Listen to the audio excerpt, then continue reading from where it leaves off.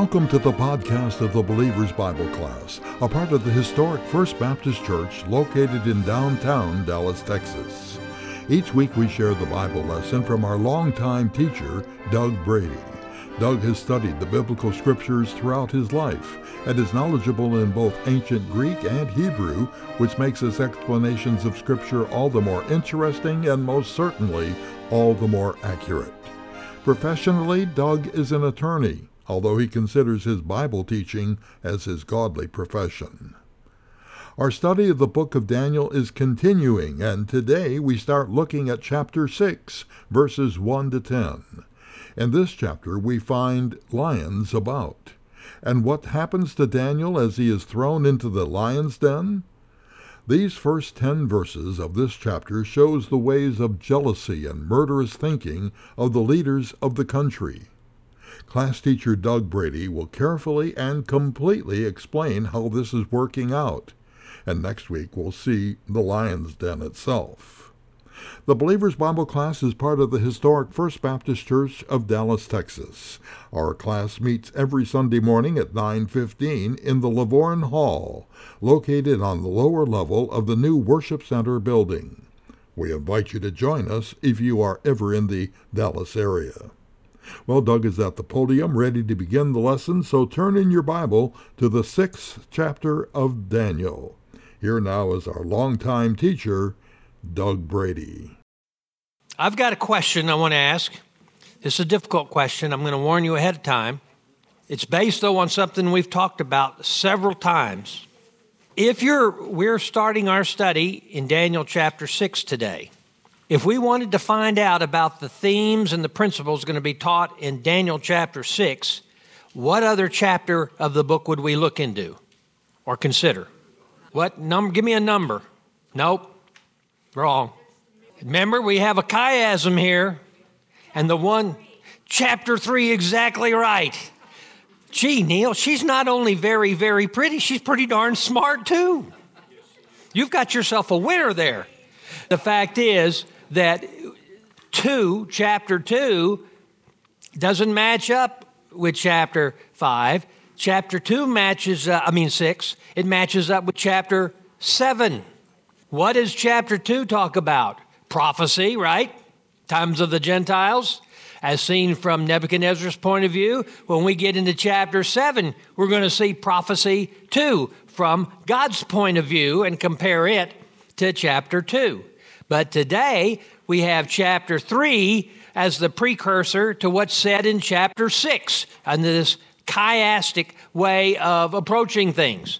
So that's be the chapter that we would want to look at. Now, we just finished chapter 5. It was the story of what king? Belshazzar.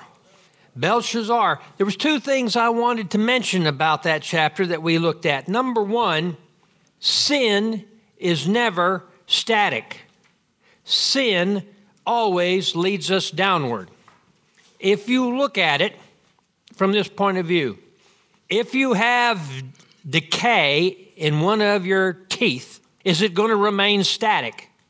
No, it's going to spread if you let it. If you have rot on a piece of cheese, if you don't cut it out, what's going to happen? It's going to spread over the whole block. Sin is just like that. Sin, now, I said cut it out. Julie would say throw the whole block away. But the fact is, that doesn't match the principle. The principle is sin spreads. Sin is never static. If you look in Romans chapter 1, starting in verse 18, you'll see that. Now, it's interesting. The chapters that we have studied, 1 through 6, of the book of Daniel contain 3 of the most well-known stories in the Bible. 3 of the most well-known, even people who aren't believers, who really don't know the Bible. They know the story about the lion's den. They know the story about the handwriting on the wall. They know the story about being thrown in a fiery furnace. Those are well-known stories. Now, I'm sure with the education that the children of our nation are getting now, they're not very well known to anybody, but then again, they never heard of Christopher Columbus's prophecies. They've never heard of the Mayflower Compact. They've never heard of those other documents like that. They have no idea what the founding documents of Harvard say. But be that as it may, we need to look at this fellow, Darius the Mede. Darius the Mede was given control of the kingdom of Babylon. Not just the city, but the kingdom. You remember, Babylon started out as a kingdom and then it grew into an empire. Its empire included the Median territory, the Persian territory, down in towards Egypt. Of course, all of the promised land was included in their empire. So now Babylon has been defeated, and Cyrus has given Gubaru, or Darius, and that's, I think Darius is the lead general of Cyrus's army. And one of the reasons I think that is for this reason. If we look at Daniel, and I studied chapter 6 this week, it appears to me that the king would like not to have to rule. He would like to get in a position of subordinates who can do all the work, have commissioners who oversee everything, and that way he doesn't have to run the kingdom. He can let somebody who's really good at it, because he doesn't like doing that. He likes battles and warfare and strategy and those kinds of things. And so we need to see how this is going to work out. Now, I want you to open your Bibles to Daniel chapter 6, starting in verse 1. But before we read this passage, let's pray.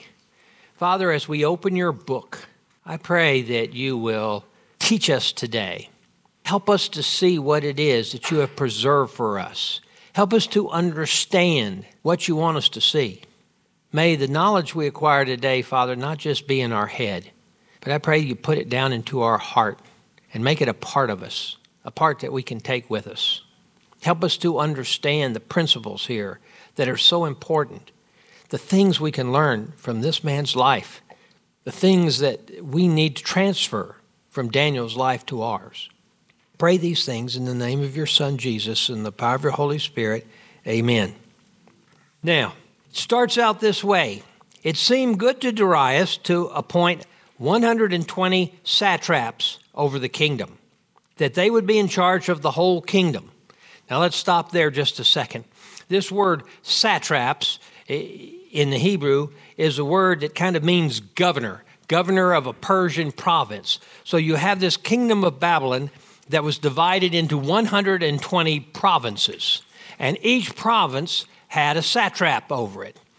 Now, some of you who way back, you think, satrap, does that have anything to do with man from uncle? No, not in this context, it doesn't. I want you to understand, it came from this Persian word first, and that television series borrowed it from here. Now, 120 satraps over the kingdom, that they would be in charge of the whole kingdom, and over them 3 commissioners, of whom Daniel was one, that these satraps might be accountable to them and the king might not suffer loss. In other words, in these countries at this time, in these kingdoms, there was a lot of skimming going on. And this idea was set up to prevent skimming. You got to remember that Darius was accountable to Cyrus. And so he wanted to make sure all the taxes collected made it to the royal treasury and not into the treasury of these satraps. On the other hand, these satraps were basically Democrats. And they believed that when you get in the position of power, that is when you make money. And so that was what they were about. Well, yes, that too. But the fact is that if you let someone who was honest be in control, well, then you got a serious problem. So you can't allow that to happen. So this word commissioners that they use is the Aramaic word sarak, and sarak means a chief or an overseer. So you have 120 governors, and over them you have 3 commissioners who are chiefs or over them, and taking care of seeing everything is being done properly. Now notice also that God preserved Daniel through this Persian invasion and elevated him to extremely high position. The decision was made, here's this king, we don't want him around, we'll kill him. But the third in command, this guy Daniel, he seems to have a good track record, we'll utilize him. And they do. And in fact, Darius is very happy that he's come across Daniel. He's happy in the same way that Potiphar was happy. He's happy in the same way that Pharaoh was happy with Joseph. So Daniel is now a part. Now, who did that? God did that. Why? Does he want to use Daniel in Darius's life? Does he want to use Daniel in Cyrus's life? Absolutely he does. And you're going to see, you've got these, we're going to call them skimmers. I'm not going to use political parties anymore. I apologize. But we're going to use these skimmers. There's 120 of them plus 2. We're going to have to figure out what we can do about those. How is Daniel going to control those? Does God have a plan to deal with these? Well, you won't get the answer to that question this week, but you will next week, because God does have a plan. Now, look at verse 3.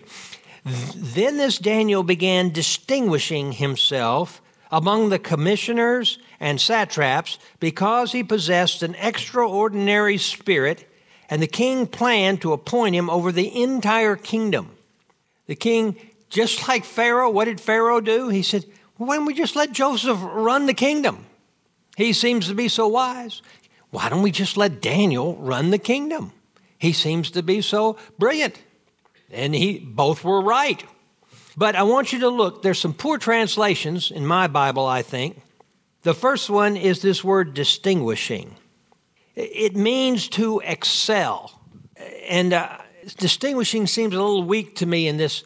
You tend to think of someone who's distinguished. Well, no, that's not what it's talking about. It's talking about excelling. This is a merit-based word. Who's doing well and better than everybody else? Did we not see that in chapter 2? Pardon me. Did we not see that in chapter 1? When he was better than any of the other wise men or magi who were there. Any of the other Chaldeans, conjurers, what have you. Now, in the same way, he's better than all these other administrators. And the king sees he's excelling when they are not, but he is. Number 2, this word extraordinary spirit. What does this word extraordinary mean? Well, to me, of the possible choices, extraordinary seems to me to be the weakest. This is the word yatiar, and yatiar has this meaning of preeminent, surpassing, or extreme. Now, what is it talking about that's preeminent, passing, or supreme? The spirit that is inside of Daniel. Now, there's been some critics of this particular verse who say, maybe it's true that he has this extraordinary spirit inside of him, but unbelievers couldn't recognize that. They wouldn't know. How is it that it's saying the king would see, Darius would see this, the king? What they saying right? Do we have any other examples in scriptures of where unbelievers recognize the presence of the Holy Spirit in a godly man or woman? How about Potiphar? Would Potiphar be one? Did not he see? Well, let's just look. Look at what it says in Genesis 39, starting in verse 2. And the Lord was with Joseph, so he became a successful man, and he was in the house of his master, the Egyptian. Now his master saw that the Lord was with him, and how the Lord caused all that he did to prosper by his hand. So Joseph found favor in his sight and became his personal servant. And he made him overseer over his house, and all that he owned he put in his charge. Potiphar saw that in Joseph. Now you give Pharaoh an even smaller window in which to look. But look what he said in verse 38 of chapter 41. Then Pharaoh said to his servants, can we find a man like this in whom is a divine spirit? He's recognizing in him the Spirit of God. So Pharaoh said to Joseph, since God has informed you of all this, there is no one more discerning and wise as you are. You shall be over my house. According to your command, all my people should do homage. Only in the throne am I greater than you. Yes? He's holy and set apart. He is. And that's what distinguishes. But he's seeing that spirit of holiness in him. And he set apart himself for that. Daniel's the same way. Now, so we look at these two men, Joseph and Daniel, and we see this extreme or overwhelming spirit in their hearts that even these unbelievers can see. Is that possible for us? Well, you know, John speaks of that in one of his first epistle where he says, "And you are from God, little children, and have overcome them, because greater is he that is in you than he that is in the world." Now, it's interesting, as John says, because he takes it another step. Is he talking about the Holy Spirit in the believer? Yes. But he's also talking about someone else in the world. Satan. Greater is, you know, some people want to say there's two adversaries, God and Satan, you know, and they're both on the same level going after each other. No, they're not on the same level. Satan is a created being. God is God. He did the creating. He always was, and he always will be. So let's go on to verse 6. Then the commissioners and the satraps began trying to find a ground of accusation against Daniel in regard to government affairs. Well, they say, we got to get rid of this guy. He's going to ruin us. We're going to have an honest government if we can't get rid of him. But they could find no ground of accusation or evidence of corruption inasmuch as he was faithful. And no negligence or corruption was found in him. Now let's look at two words to see what they're trying to say. The first one is corruption. The second one is negligence. They didn't find that in him. What does that speak of? Corruption speaks of intentional acts. That is where you have planned to do something wrong, to take something that's not yours, to misapply or misappropriate. While negligence is the result of carelessness or bad judgment. Not that you're intending to do something bad, but that you were just careless or you exercised bad judgment and this happened. You know, it seemed like that phrase, bad judgment, was spoken to me an awful lot as I was growing up by my father. Douglas, that was very bad judgment. Unfortunately, sometimes he was wrong because it wasn't bad judgment, it was intentional. But be that as it may, I understand that term very well. So as a result, as some of us have experienced, Daniel has made enemies at work by doing a really good job. He's made enemies at work by doing a really good job. You see, the world is always jealous when God honors a believer, and they're bigots. What's the prejudice here? Well, he's Jewish. He's a Jew. We're Persians. What are we doing letting a Jew be in charge? And I think the word leaked out of what he's planning to do. We can't allow that to happen. He'd be in charge of everything. Get rid of the Jew. That's the concept. When they speak about Daniel to Darius, listen, do they call him Daniel the commissioner? Or Daniel, that Jewish guy who Babylon brought in, was an exile? Let's see which way they talk about him when we get there. And so they knew that Daniel would make sure their prior government revenue stream would be diverted back to where it belonged. And so we come to verse 5. Then these men said, "We will not find any ground of accusation against this Daniel unless we find it against him with regard to the law of his God." And then these commissioners and satraps came by agreement to the king and spoke to him as follows. King Darius live forever. All of the commissioners of the kingdom, the prefects and the satraps, now they've thrown in another term here, prefects. They would be under the satraps. The prefects and the satraps, the high officials and the governors have consulted together that the king should establish a statute and enforce an injunction that anyone who makes a petition to any god or man besides you, O king, for 30 days shall be cast into the lion's den. Now, O king, establish the injunction and sign the document so that it may not be changed, according to the law of the Medes and the Persians, which may not be revoked. And then King Darius signed the document, that is the injunction. Now, here again, I don't intend to be political at all, But it seems to me as if they bring this document and they said, you should be a god, at least treat it as a god. So don't read this, just sign it. Don't read it until after you vote for it. But the idea here is, some of you caught that. I'm glad to hear that. You're up on those kind of things. Now notice, they concluded the only way to get rid of Daniel was to get him by the priority which he gave his heavenly master. Wouldn't it be wonderful if people could say that about us? Well, the only weakness Steve has is that, that God he worships. So we got to figure a way to get him that way. Because I think another way would work. Wouldn't that be awesome if they could say that about us? Now, the other thing I want you to see, it was easy for them to devise a plan to get Darius. Pride. Do you see that? They stroked his ego. But now, something else. Notice this. This is a lie. All the commissioners of the kingdom, the prefects and the satraps, the high officials and the governors have consulted together that the king should establish a statute and enforce an injunction. Is that true? How do you know that's not true? Because Daniel wasn't one of them. Exactly, you see?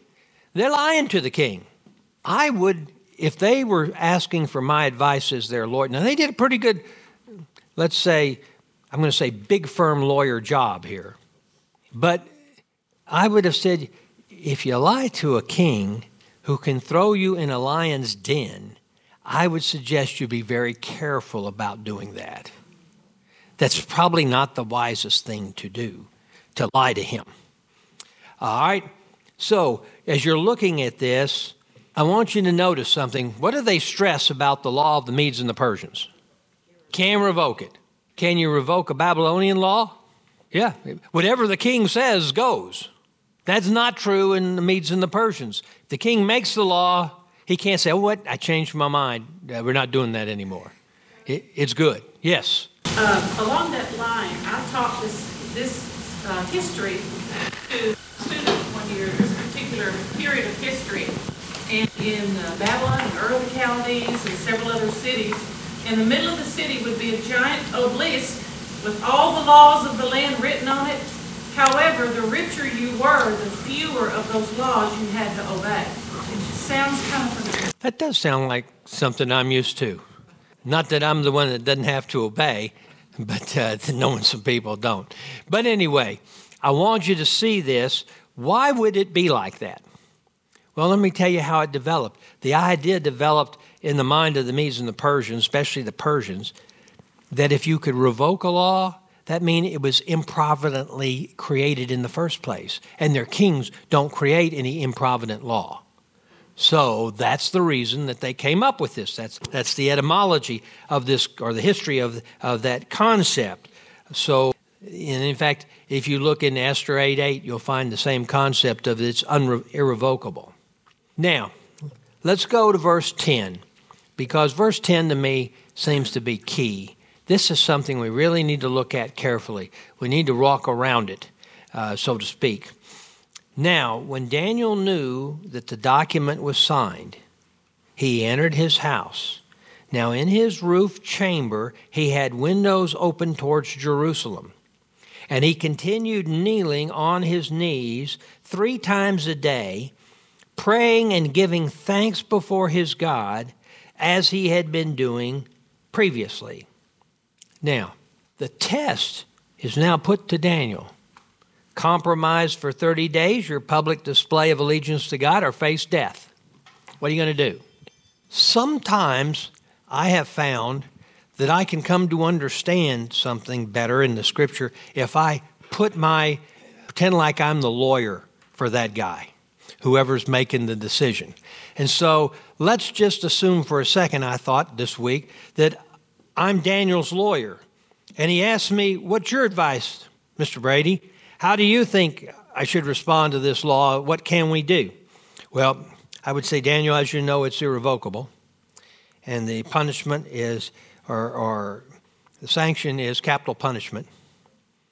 Now, it says that you can't pray to anybody else but Darius. But Daniel, what if you just close the window. They can't see you. You can pray whoever you want. Just close the windows. And how would Daniel respond? He would respond, Mr. Brady, what you're suggesting I do is to compromise. You see, the things I say and the actions I take are with unashamed boldness when it comes to the laws and the provisions of my God. And then you begin to see what's going on. He could have just closed those windows and maybe prayed in his heart instead of out loud. In Daniel's mind would have been a compromise. You say, well, they'll never see that compromise. And his response would be, I would, and my God would. And I'm not going to do that. And he would say, Mr. Brady, if I do that, you know what I'm forfeiting? My unearthly protection. I don't want to do that. I want to have an unblemished faith. I don't want any stains on my faith. In fact, you remember the characteristics we have of uncompromising life.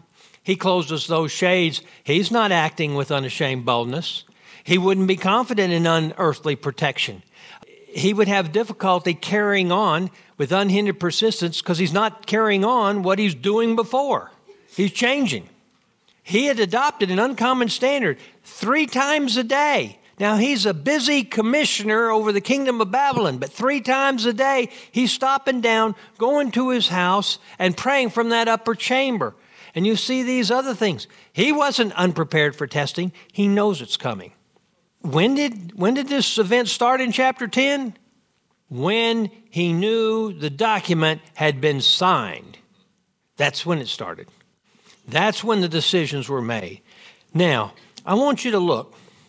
How do you make a decision like this? How do you make a decision like this? Because I am convinced. You know, after hearing a guy yesterday at Lamb and Lion who came over here from the UK, and he explained to us what's going on over in Europe and how horrible it is over there. He showed a picture of his backyard. And a nice looking backyard.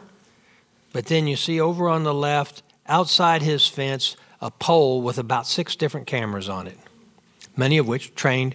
He said, there's no freedom in England. Everybody and the government knows everything you're doing. Now, you think about that. If you own a home and they have cameras out the front and back of your yard, how would you feel about that? I know, Bob, you couldn't take your shotgun out there, and maybe you could invest in a mound of termites to put in but anyway, you can see how my mind works, I'm afraid. I'm sorry about that. But you got to make a decision, and you need to know what to do. And you're going to have to make a decision. You know, there's bakers in our country who had to make a decision and they lost their business. And florists in our country have had to make decisions. Do you know that when they decided on this question of whether a florist who said, you can go to these other florists, here's their names and numbers, they'll do this for you. And they said, no, you're going to have to do it for you. It went all the way up, to start with, to the Washington Supreme Court.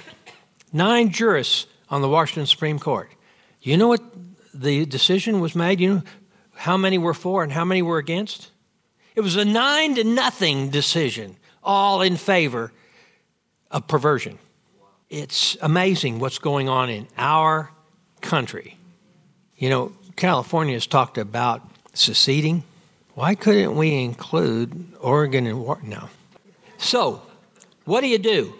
Number one, the number one thing you do, weigh out and carefully consider the options in front of you. What are my options? What were Daniel's options? He said, I can keep doing exactly what I'm doing. I could keep praying but close the windows. I could keep praying but make sure I don't pray out loud and close the windows. Or I can pray to Darius for 30 days. Or maybe I could pray to Darius for the first 5 days. I could keep the windows open and speak loudly enough that they hear that I'm praying to Darius. All these different possibilities. So that's the first thing you do. Then you determine which of those choices will cause you to compromise divine principles set out in the Scripture. Which one will cause a compromise? And of all those ones I mentioned, there's only one that doesn't. Gary? I have a question, Dr. Baker. Say again? I have a question about the baker. Yeah, in Colorado. Why can't we use the precedent that they used, that the Supreme Court used against the baker? Why can't they use that against Facebook? That's a really good question. But here's maybe the better thing. When it got to the Supreme Court of the United States, they ruled in his favor. Thank goodness. And, yep. But, you know, the problem is Supreme Court maybe takes 3 to 4% of the cases in which they're petitioned to hear. I mean, that's just normal. Texas Supreme Court only takes 9 to 11%. So, well, we don't need to get into jurisprudence. Now, so you determine which choices will cause you to compromise. Then, if you have it available, you seek wise, godly counsel if possible. Now, with Daniel, I don't know if it was Shadrach, Meshach, and Abednego were still alive or not. I didn't know. I don't know if Ezekiel was there and he had access to him or not. I don't know. Daniel's about 83 here. But you seek counsel if you can. The fourth thing you do is you consider the cost. Why? Because God wants you to know the cost before you make the decision. Daniel understood clearly that if he violated this injunction, he was going to be thrown in the lion's den.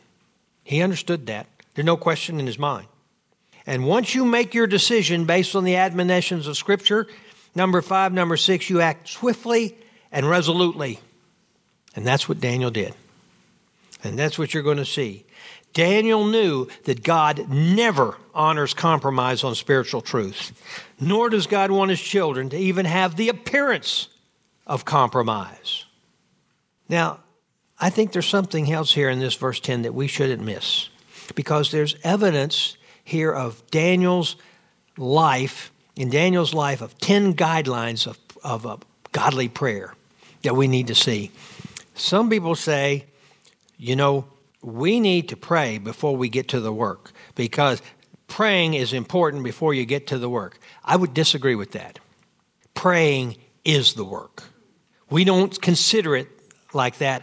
Daniel would consider praying the work. You have access to petition Almighty God. When does he allow you to come to him? Whenever you want. Let's look at these 10 principles. Number 1, for a godly prayer, it's not the last thing that you do, it's the first. What did it say? When Daniel heard the document was signed, he went into his upper room and started praying. As soon as he learned. That's the first thing. Number 2, or not number 2, I want you to see this here. You give prayer a priority. As soon as he knew that document was signed, when decisions need to be made, go to God first. Don't go to God last. Go to God first and see what he directs you to do. Now, what if he doesn't immediately respond? You'll keep praying. You know, it's interesting. I had a wonderful relationship with a former pastor of ours by the name of Mac Brunson.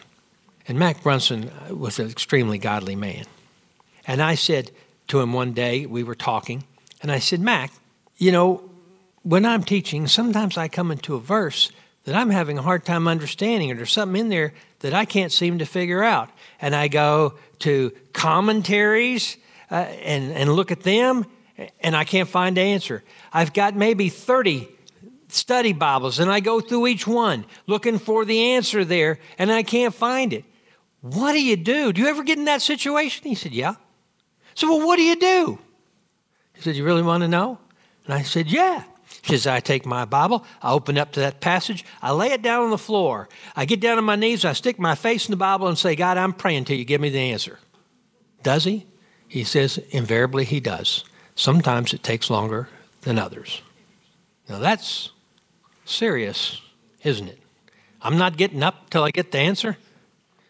Decisions need to be made. You go to God first. So prayer is a priority, number 1. Number 2, prayer should be the result of a commitment to obedience. God tells us to pray about everything. But was Daniel really being obedient? I mean, yeah, he went and he prayed 3 times a day, but that's just what Daniel wanted to do, right? That's not being obedient necessarily. Oh, let's look what David said in Psalm 55, starting in verse 6. As for me, I shall call upon God, and Yahweh will save me evening, morning, and at noon. I will complain and murmur, and he will hear my voice. What did David say? If you want God to hear your voice, morning, noon, and night. Wow. It really says that? Daniel was being obedient. Now let's talk about that again. When he went into that upper chamber and he left his windows open, what direction was he looking at when he looked out those windows? Do you remember? Wait a minute. Where? Towards Jerusalem. And what particular thing in Jerusalem? The temple. Well, yeah, he wanted to do that, but that's not really obedience, is it? Oh, let's look. Would you suggest 1 Kings chapter 8? Let's start. I found 3 passages. First, in verse 28 through 30, yet have regard. Now, this is Solomon speaking when he has built the temple. Yet have regard to the prayer of your servant and to his supplication, O Yahweh, my God, to listen to the cry and to the prayer which your servant prays before you today, that your eyes may be opened towards this house, that is the temple, night and day, towards the place of which you have said, my name shall be there, to listen to the prayer which your servant shall pray toward this place. Listen to the supplication of your servant and of your people Israel when they pray toward this place. That's in verse 30. Look down in verse 39. Then hear in your heaven your dwelling place and forgive and act and render each according to all his ways, whose hearts you know. When they sin against you and you are angry, deliver them from the enemy and take them out. If they take thought in hand where they have been captive and repent and make supplication to you in the land of those whom taken them captive and have sinned and committed iniquity, we have acted iniquitously. If they return to you with all their heart and with all their soul in the land of their enemies who have taken you captive, pray to you toward your land or their land which you have given their fathers, the city which you have chosen, and the house which I have built in your name. What is he saying? When they take you captive, they take you to another land, pray towards Israel, pray towards Jerusalem, pray towards the temple, and God will hear. Daniel's being obedient in his prayers. And that's something we need to see because that's important. Number 3, prayer should be an expression of faith, trust and reliance on the Most High God. Now, someone could say, wait a second. Daniel's not really being obedient here in praying towards Jerusalem and the temple. There is no Jerusalem right now. It's destroyed. The temple, it's been flattened. Oh, but what is Daniel doing by praying towards that place? He says, I believe God will restore Jerusalem and he will allow us to rebuild the temple. I trust in him in that. And is the prophecy in chapter 9 that we'll come to say exactly that? Yes, it does. Daniel's praying. This is an expression of faith, not only obedience, but faith that yes, that will happen. He knew what lay ahead, and he wanted the outcome to rest firmly in the hands of God. Yes? Question, is this event after the chapter 7? No. Now, that's a good question. No, he was not at, that prophecy's in 9. Okay. He would not have had that prophecy. Okay. That's my opinion on the fly. If I'm wrong, I will tell you next week. That is something that is instructed to God's people. Not anymore. Because the next temple that's going to be built is not a temple we want to be praying towards. It's going to be the Antichrist's temple. Yes? The term that's used when flying, and it's attitude. If your attitude is not right, you're going too far up, too far down, or too far to something. And we don't think of attitude as being that, but is this what shows their attitude? I think it's more I easily understand it, or I understand it better in obedience and faith. And those two work together, trust and obey. There's no other way. You've sung that song before, I know, Donna. The phrase to remember is God blesses those who honor his word. Who honor his word. That is exactly right. All right. So it's an expression of faith. The fourth thing about his prayer life, The prayer life of the believer must be consistent. Sometimes have you ever said to yourself, I just don't feel like praying now. When you say that or feel that way, that's the time you should pray the most. How often did Daniel pray? 3 times a day. Many times it seems we pray only when it's convenient to us, or when we have some kind of emotional experience, either bad or good, or some great pressing need arises. We're to pray, we're instructed, without ceasing. That means constantly. That means habitually. Now, there's something else that we need to understand about Daniel's prayer life, and that's this. It provides him with the intimacy, solitude, and tranquility which he needs. It provides us with the intimacy, solitude, and tranquility that we need. We need that. If I was going to pick anyone in the Scriptures who wouldn't need that, of anybody who wouldn't need that or would need it less than anybody else, it'd probably be Jesus Christ. I mean, he's been with the Father. He doesn't need those things, does he? But look, Matthew 14:23. And after he had sent the crowds away. Now, wait a second. He sent the crowds away? Yes. Why? Because he needed to be alone. After he sent the crowds away, he went up on the mountain by himself to pray. And when it was evening, he was there alone, all by himself. Jesus needed to spend time in intimacy. He needed to spend time in solitude, and he needed to spend time in tranquility, experiencing tranquility. Jesus many times sought out alone time. Moses, he would do the same thing. Do you remember he put together his own prayer tent? And that tent, as they were going through the wilderness, was only dedicated to prayer. And you remember where he put it? You mean not just next to his existing tent? Not over next to the tabernacle? No, outside the camp where nobody else was. And he would go out there all by himself, or he would take Joshua with him. Yes, Mark. Jerry and I were talking about earlier, and Frank, about sometimes not being able to sleep. And sometimes God, because we are busy, which is being under Satan's yoke during the day, he keeps a spirit of busyness in us. And sometimes I think God wakes us during the night and say, okay, I need to talk to you. You're too busy for me during the day, so I'm going to wake you right now, and we're going to have a talk. And so that's why Jesus, he got all the noise out of the way so he could talk to the Father. You're exactly right. And I would think, based on Scripture, that if he wakes you up in the middle of the night, there's one of two things he wants, or both.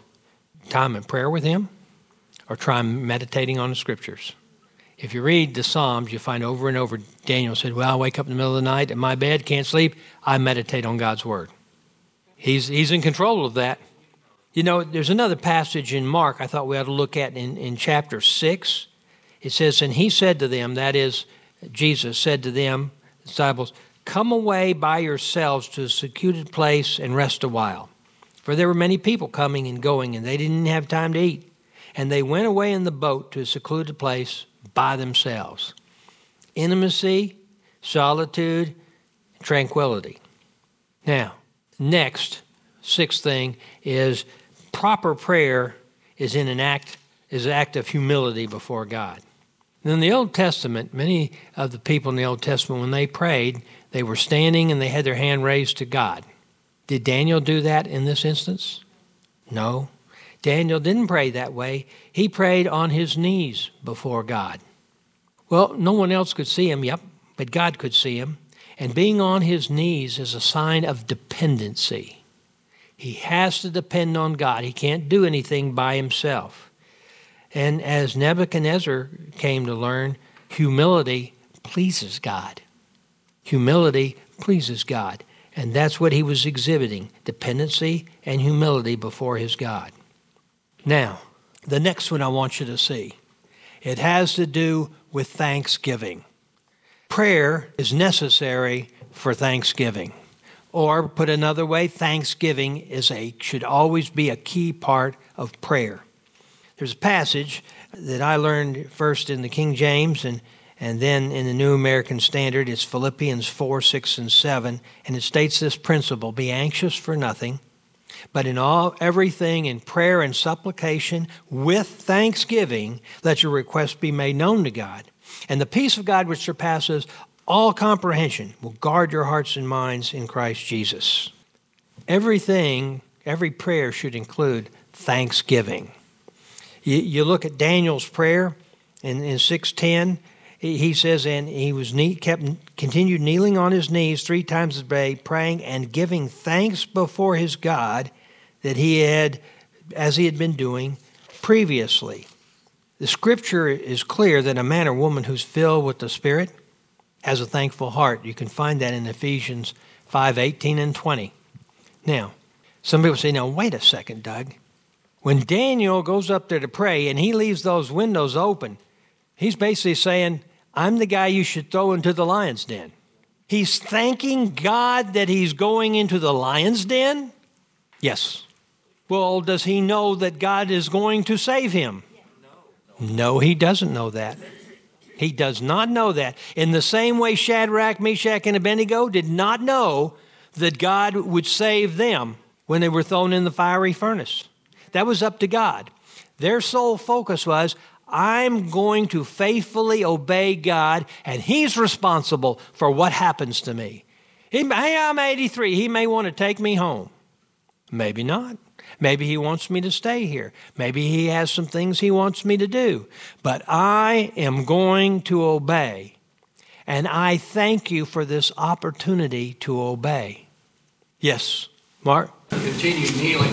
I can remember 25, 30 years ago, we were listening to a message by Charles Stanley. He was talking about prayer in a message. And he was talking about the importance, if you can, to kneel when you pray. And he made the statement I never forgot. He says, but you say it's inconvenient. And I never forgot him. He stood out to the side of the pulpit and he puts his arms out. And he says, how inconvenient was that? That just pierced my spirit.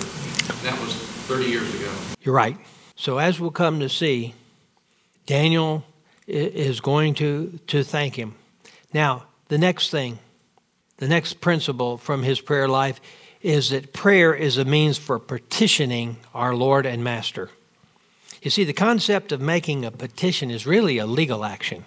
It's directed either towards a government agency or a government official or the judicial branch. If you came to me and asked me to file a lawsuit for you, I would prepare with something called plaintiff's original petition. And I would file that in a district court in Dallas County.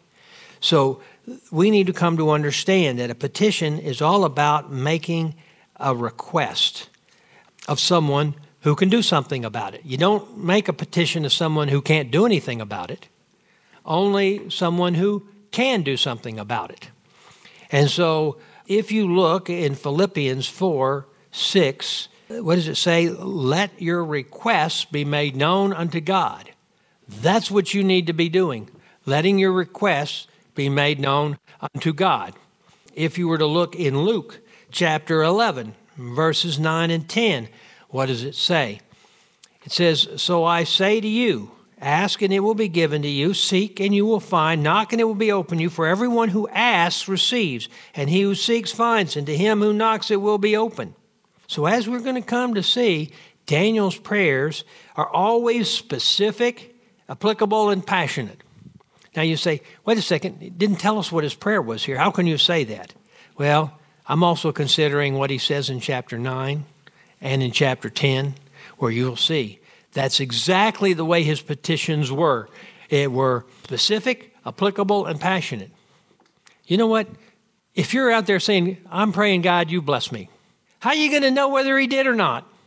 I can remember a time in my life where I prayed, now, Lord, I don't know if you ever want me to get married again. But if you do, I'm praying that you will give me a godly woman. And now I can see the Lord answered that prayer specifically, and he blessed me. But if I just played, bless me, how would I know that's what he intended to do? I know specifically that that's what he did.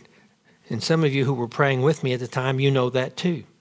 Also, a point we need to see is that prayer is all about the concept of supplication. Supplication. That's not a word we use very often today, is it? In fact, how many of you are in here, if I said, can you give me an exact definition of supplication, would raise your hand and say, yes, I can. Not too many of us raised our hand. I probably wouldn't have before I studied this week either. But you see, verse 11 in Daniel chapter 6 ends this way, with Daniel making petition and supplication to the Lord.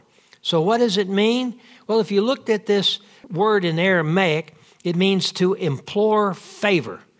It's chanan, and chanan means to implore favor. But maybe the English definition of supplication is maybe a little more defining for us. It is a sort of prayer, a request for help from a deity. The word carries a sense of awe and adoration with it, suggesting something tentative, even servile on the part of the one who's making it, a respectful appeal to the higher power. So, that's what we've got here. Daniel makes this supplication, and they wait several times. They don't strike immediately, so they can show a series of illegal actions on behalf of Daniel. And so we come to 11. Then these men came by agreement, and they found Daniel making petition and supplication before his God. And then they approached and spoke before the king about the king's injunction. Did you not sign an injunction that any man who makes a petition to any god or man besides you, O king, for 30 days to be cast in the lion's den? And the king replied, the statement is true, according to the law of the Medes and the Persians, which may not be revoked. And they answered and spoke before the king, Daniel, who is one of the commissioners you appointed. No, wait, it doesn't say that. Daniel is one of the exiles from Judah. That Jew pays no attention to you, O king, or to the injunction which you signed, but keeps making his petition 3 times a day. Then as soon as the king heard this statement, he was deeply distressed. Deeply distressed. What does that term mean? Well, it means to be seriously upset. And the concept here is you can be upset deeply because you have multiple reasons for being upset. Well, what are the multiple reasons he would have for being upset? He had no power to stop it. Well, he doesn't know that for certain yet, but he's going to learn. He's going to try to lawyer up and figure out a way. By the way, I have a suggestion for him. But he should have, he knows that he's going to lose Daniel. Now, Daniel and he have become friends. He loved Daniel. Daniel was the guy who was going to make his government work and protect him. He needed Daniel. And he knows now, these guys lied to me because Daniel wasn't involved in this decision. You told me he was, and he wasn't. So he says, all right, guys, I'm going to think about this. And he set his mind on delivering Daniel, and even until sunset, he kept exerting him to rescue him. Well, the officials accused Daniel before Darius, and Darius realized he's been tricked and even lied to. And that's a dangerous position to be in for those guys. He tries to figure a way out, but the legal maneuvering of the officials had been too good. Now, I'm going to suggest that if he came to the right lawyer, well, I tell you what, you can't revoke that, but let's have a new injunction. Anyone who accuses somebody in the king's government of violating this, they are thrown into the lion's den. Now, is there anyone here who wants to accuse Daniel? But he didn't have good enough lawyers, unfortunately, which is, of course, something God wanted. Now, wait, don't take that the wrong way. But the king is going to see, as next week we'll see it, but the king concludes that it's now out of his hands. And now only God can do something. He has to see now there's nothing he can do. Even though he's the king of the kingdom, there's nothing he can do. It's out of his hands. Only God could take some action to change it. And that is exactly the position that the Lord God wants him in. Exactly the position. So let's look at a few things here before we finish that I want you to see. Daniel knows that it's better to keep your integrity and your testimony than any job or position you might have. Daniel understands that completely. Being consistently faithful to your God can earn you some powerful enemies, as Daniel has learned. Think about some of these cases we've talked about with the LGBT community has attacked people to destroy them who don't want to submit to their agenda and their positions. There are times that we'll find in our lives when the most important part of the believer's life is the part that only God sees. Only God sees. Some people think, well, if only God sees it, then I can fudge a little bit. No, that's the most important part. God judges by looking at your heart. Now, when we live non-compromising lives, we stand out. You need to be prepared for that. You will stand out if you choose that kind of life. Think about this a second, just from the easiest way to see it. In chapter 3, when everybody was kneeling, what was Shadrach, Meshach, and Abednego doing? They were standing. In chapter 6, when everyone was standing, what was Daniel doing? He was kneeling. They were out of step with their times, but on a path that leads to true intimacy with God. It leads to unearthly protection. I want you to see two things here just a second. Would you describe your life with God, your relationship to one, as one of extreme intimacy? If not, what could you do to change that? Now, I think most of us are adult enough that we can use this example. If I wanted to increase my intimacy with my wife, what would I do? Basically, two things. Spend time with her, spend more time with her, and share with her what's really inside my heart. If you want to increase your intimacy with God, you need to spend time with Him and share with Him what's inside of your heart. When I share with Julie what's inside of my heart, how is she going to respond? She's going to share with me what's inside of her heart.